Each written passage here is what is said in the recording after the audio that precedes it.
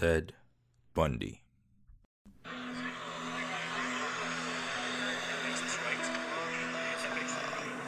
I grew up in a wonderful home with two dedicated and loving parents, one of 5 brothers and sisters. A home where we as children were the focus of my parents' lives, where we regularly attended church, 2 Christian parents who did not drink, they did not smoke, there was no gambling, there was no physical abuse or fighting in the home. That basically, I was a normal person. I wasn't some guy hanging out at bars or a bum. I wasn't a pervert in the sense that, people look at somebody and say, I know there's something wrong with them, and just tell. I mean, I was essentially a normal person. I had good friends. I lived a normal life, except for this one small but very potent and very destructive segment of it that I kept very secret, very close to myself, and didn't let anybody know about it. And part of the shock and horror for my dear friends and family years ago when I was first arrested was that there was no clue. They looked at me and they looked at the all-American boy. And it happens. It happened in stages, gradually. It doesn't necessarily, not to me at least, happen overnight. My experience with, let's say, pornography generally, but with pornography that deals on a violent level with the sexuality, is that once you become addicted to it, and I look at this as a kind of addiction.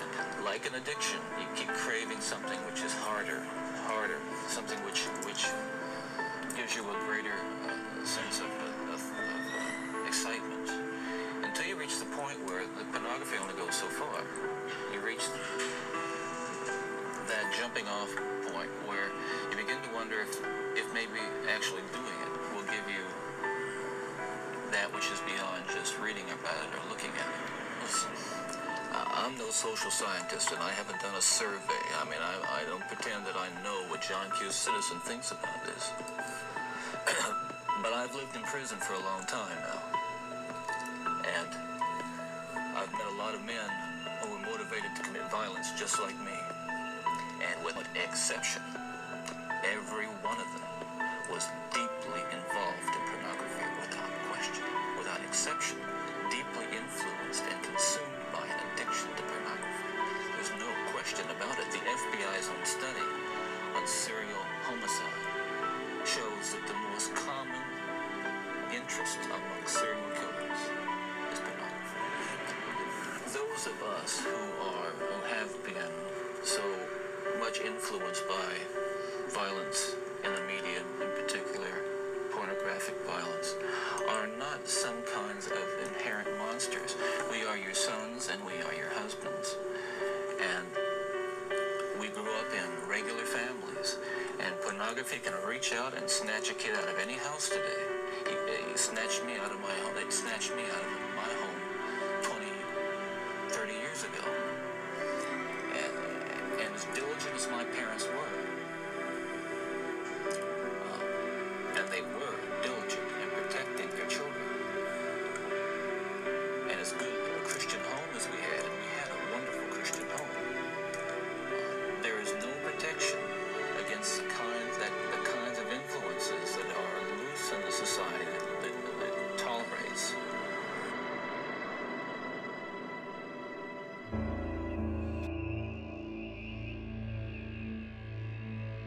That interview was conducted a few hours before Bundy's execution in Florida.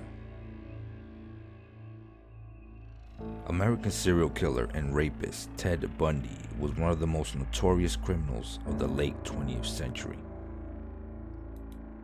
Theodore Ted Bundy was a 1970s serial murderer, rapist, and necrophiliac. He was executed in Florida's electric chair in 1989. His case has since inspired many novels and films about serial killers. Ted Bundy admitted to 36 killings of young women across several states in the 1970s, but experts believe that the final tally may be closer to 100 or more. The exact number of women Bundy killed will never be known. On January 24, 1989, Bundy was put to death around 7 a.m. at the Florida State Prison in an electric chair, sometimes known as Old Sparky. Outside the prison, crowds cheered and even set off fireworks after Ted Bundy's execution. In February 1980, Ted Bundy married Carol Ann Boone, a mother of two whom he dated before his initial arrest, in a Florida courtroom during the penalty phase of his trial. When Boone gave birth to a daughter in 1982, she named Ted Bundy as the father. Boone eventually realized Bundy was guilty of the crimes and stopped visiting him during the last 2 years of his imprisonment. Ted Bundy was born in Burlington, Vermont on November 24, 1946, starting life as his mother's secret shame. Eleanor Colwell was 22 years old and unmarried when she had her son Theodore, which humiliated her deeply religious parents. She delivered the child at a home for unwed mothers in Vermont and later brought her son to her parents in Philadelphia. To hide the fact he was an illegitimate child, Bundy was raised as the adopted son of his grandparents and was told that his mother was his sister. Eleanor moved with Ted to Tacoma, Washington a few years later. In 1951, she married Johnny Bundy and the couple had several children together. From all appearances, Bundy grew up in a content, working-class family. Bundy showed an unusual interest in the macabre at an early age. Around the age of 3, he became fascinated by knives. Bundy was a shy but bright child who did well in school, but not with his peers. As a teenager, a darker side of his character started to emerge. Bundy liked to peer in other people's windows and thought nothing of stealing things he wanted from other people. While a student at the University of Washington, Bundy fell in love with a wealthy, pretty young woman from California. She had everything that he wanted: money, class, and influence. He was devastated by their breakup. Many of his later victims resembled his college girlfriend, attractive students with long, dark hair. His killings also usually followed a gruesome pattern. He often raped his victims before beating them to death. He graduated from University of Washington with a degree in psychology in 1972 and had been accepted to law school in Utah. But by the mid-1970s, Bundy had transformed himself, becoming more outwardly confident and active in social and political matters. Bundy even got a letter of recommendation from the Republican governor of Washington after working on his campaign.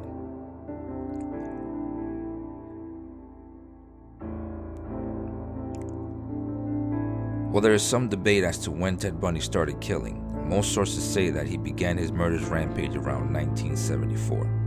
Around this time, many women in the Seattle area and the nearby Oregon went missing. Stories circulated about some of the victims' last being seen in the company of a young, dark-haired man known as Ted. He often lured his victims into his car by pretending to be injured and asking for their help. Their kindness proved to be a fatal mistake. In the fall of 1974, Bundy moved to Utah to attend law school, and women began disappearing there as well. The following year, he was pulled over by the police. A search of his vehicle uncovered a cache of burglary tools, a crowbar, a face mask, rope, and handcuffs.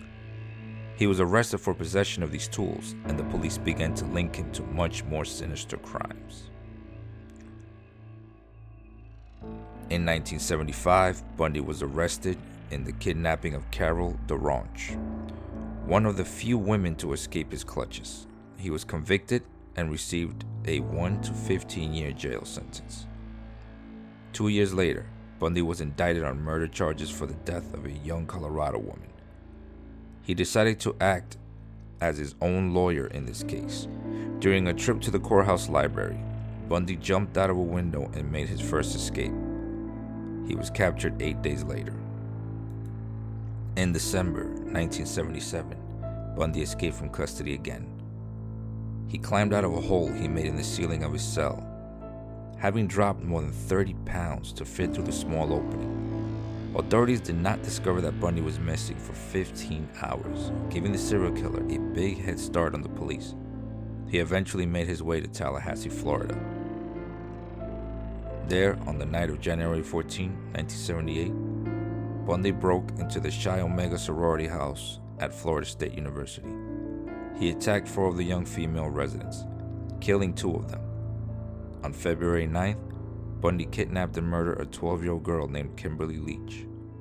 These crimes marked the end of his murderous rampage, as he was soon pulled over by the police that February.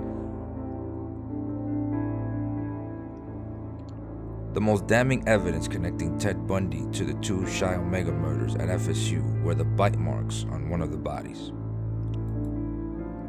which were a definite match to Bundy.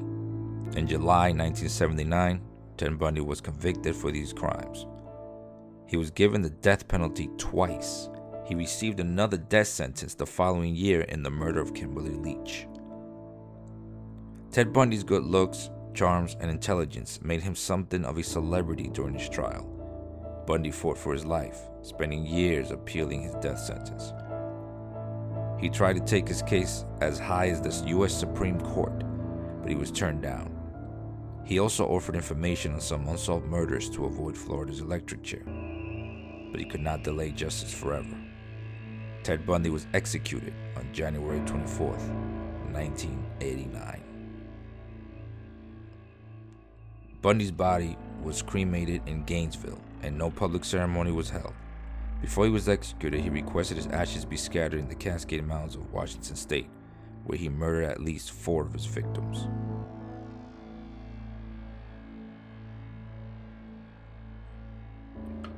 One of the most eerie things of this case to me personally is he died with a smile on his face.